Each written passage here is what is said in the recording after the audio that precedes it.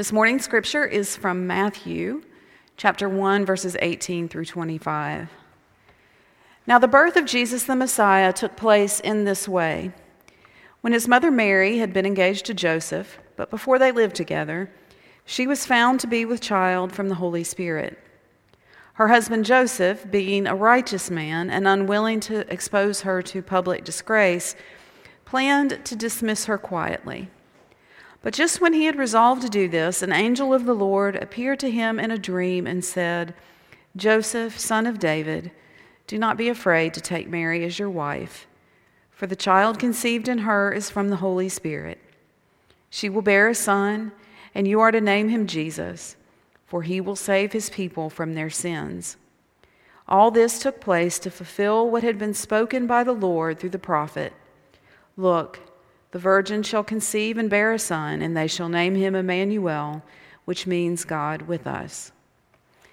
When Joseph awoke from sleep, he did as the angel of the Lord commanded him. He took her as his wife, but had no marital relations with her until she had borne a son, and he named him Jesus. This is the word of God for the people of God. Thanks be to God. So this past week, I masked up and ventured out with my husband, Stephen, to do some of that angel tree shopping, finishing up shopping for some of the angels that weren't taken by one of you giving parishioners. And when we walked into Belk, one of the first things I saw was this display case with the Estee Lauder Holiday Exclusive Beauty Set. Now, for those of you who don't know, or more likely just don't care, this is a makeup set, an exclusive holiday edition that can be yours for the low, low price of $75 with any other purchase from the Estee Lauder counter. Now, Stephen walked right by this amazing thing. But I stood there in awe because it took me back to when I was a girl. And I would see those sets every year when I would go out shopping with my mother. I made him come back so I could tell him about the powerful memories seeing that brought back. And then we went on about our business of shopping. The next morning, I was scrolling Facebook and an ad for that very set of makeup showed up. Now, for those of you who are on social media or online of any sort, you are all aware that our phones and our computers are very attentive to what we look at. And they can serve up ads that are spookily on point to our likes and desires. We often joke in our house that our phones are listening because we'll get ads for things that we have never even typed into our phone or our computer to look at, but we were just talking about. But guys, I am not kidding you that when I was in Belk that night, I never uttered the name of what it was I was looking at. So I told Stephen that my phone was apparently watching and listening to me now.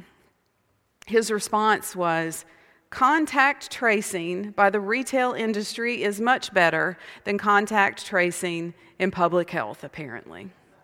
Now, you're all probably aware during these pandemic days that contact tracing is the process of identifying persons who have come into contact with someone who is infected in order to test and maybe treat that person and isolate them, or maybe to learn about the origins of the infection with the sick person.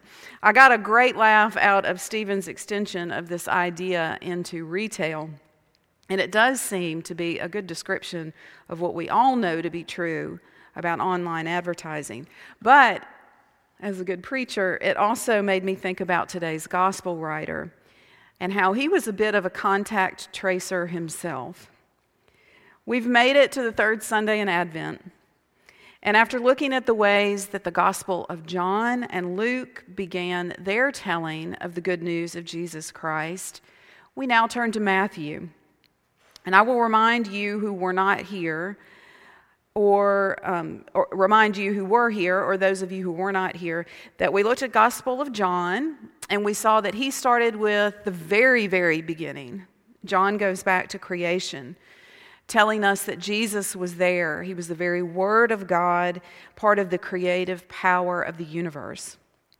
Luke, that we looked at last week, begins with the stories of Zechariah and Elizabeth and Mary, and we talked about the angelic visit to Mary last week. Now, Matthew, in what I think is just a beautiful way to begin the New Testament, begins in those verses that we didn't read this morning with a genealogy that starts with Abraham and follows down 42 generations to Jesus. A lineage that includes Isaac and Jacob, Rahab and Ruth, David and Solomon, and as Matthew writes, Joseph, the husband of Mary, of whom Jesus was born, who is called the Messiah. Joseph was the descendant of David. Joseph, by naming Jesus, adopted him into the line of David. But this, as we see in today's passage, was a little bit of a tenuous path for the man Joseph who found himself in the situation that he did. Joseph was a righteous man, and he knew that he must divorce the woman he was engaged to when she turned up with child before their marriage was consummated. We see that an angel appears to Joseph in a dream, and this completely checks out to me because I know what my dreams are usually about. They're about the things that I am worried or concerned about. When I remember my dreams, I can almost always tie them to strands of thoughts that have been running through my head, particularly those big thoughts that will not go away. I could only imagine that Joseph's thoughts had been much on this situation with Mary. On the one hand, there was the law that was very clear about what he was to do. But on the other hand, there was Mary, a real-life, flesh and blood human who would be greatly impacted by the actions he would take. I think Joseph was ripe for an angelic visitation in his waking hours or in his sleep, and an angelic visit he did receive. One that set him on a path that led to the adoption of Jesus into the line of David, and as the author of Matthew writes, all this took place to fulfill what had been spoken by the Lord through the prophet. Look, the virgin shall conceive and bear a son, and they shall name him Emmanuel, which means God is with us. Now, that sentence right there is why I say that Matthew was a great contact tracer. That sentence is one of over 40 times he will explicitly cite Scripture to help build out his story of Jesus. And in addition to direct citations of Scripture, he also indirectly quotes it maybe 20 or more times and refers to it in paraphrases, allusions, and imagery many, many more times. Matthew is steeped in Scripture. Now, some would think that Matthew is steeped in Scripture because he wants to use it to build a strong case for Jesus being the Messiah. But New Testament scholar, Eugene Boring, analyzes it in his commentary on Matthew that is not the reason Matthew uses Scripture the way he does. First, he says Matthew is not writing primarily to those who are not already believers. Matthew is more or less preaching to the choir. He's not trying to convince or to convert. And second, to be perfectly honest, Matthew's use of Scripture is not always convincing when you look at it in a rigorous and a studious way. Take that Scripture that he quotes from Isaiah. If you were to really, really study that Scripture in its context, you'll see that it wasn't originally a long-range prediction. And it wasn't even worded exactly the way that Matthew picks it up. Most notably, it doesn't speak of a virgin, but simply of a young, pregnant woman. Another place in Matthew that my husband always points to with an upraised eyebrow is where Matthew tells us about Jesus making his triumphal entry into Jerusalem, what we know of as Palm Sunday. As Matthew tells it, he is on the back of a donkey and a colt, based on a quotation of Scripture that may or may not be about two different animals. So I'm not telling you any of that to ruin your experience of Matthew and his use of Scripture to tell his good news story. I share this to point this out.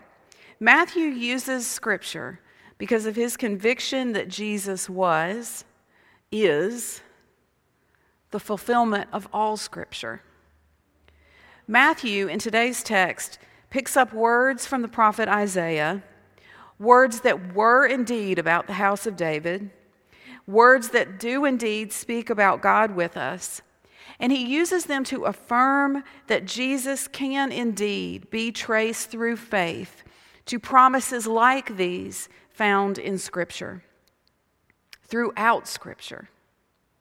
Jesus is the one in whom God's promises are made complete and whole and final.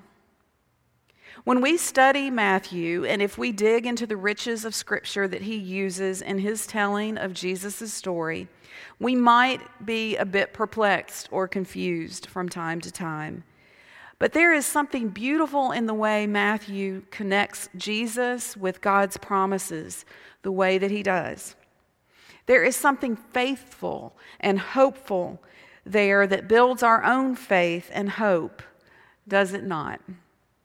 To look back with the knowledge of Jesus' birth, ministry, death, and resurrection, and to read those promises throughout the Old Testament and to see Jesus there, that's beautiful.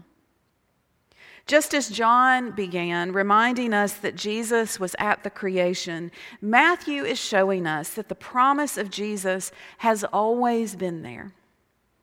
Matthew wanted his original readers to see that God wrote the story of Jesus, had been writing the story of Jesus forever.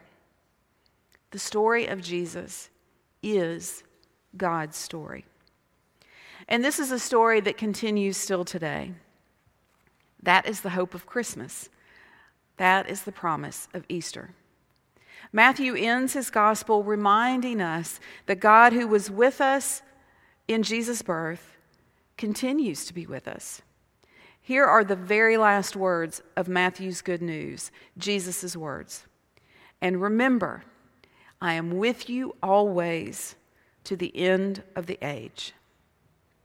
May we go from this place today, seeing Jesus in the world just as Matthew saw him in all of Scripture. For our world today is, after all, a continuation of God's story, Jesus' story. May we go and see and tell this good news in all that we say and in all that we do. In Jesus' name, with the power of the Holy Spirit, to the glory of God. Let us pray. Most gracious Heavenly Father, once again, we come this morning and we thank you for the witness that you have given us in Scripture. The witness, first of all, of 4 distinct and different gospel writers who show us different ways to look at you, the one true God. We thank you for Matthew's rich use of Scripture, showing us how your word always did and still does point to you with us in this world. Help us to be your people of hope and peace and joy and love wherever we go, whatever we do. In your name, amen.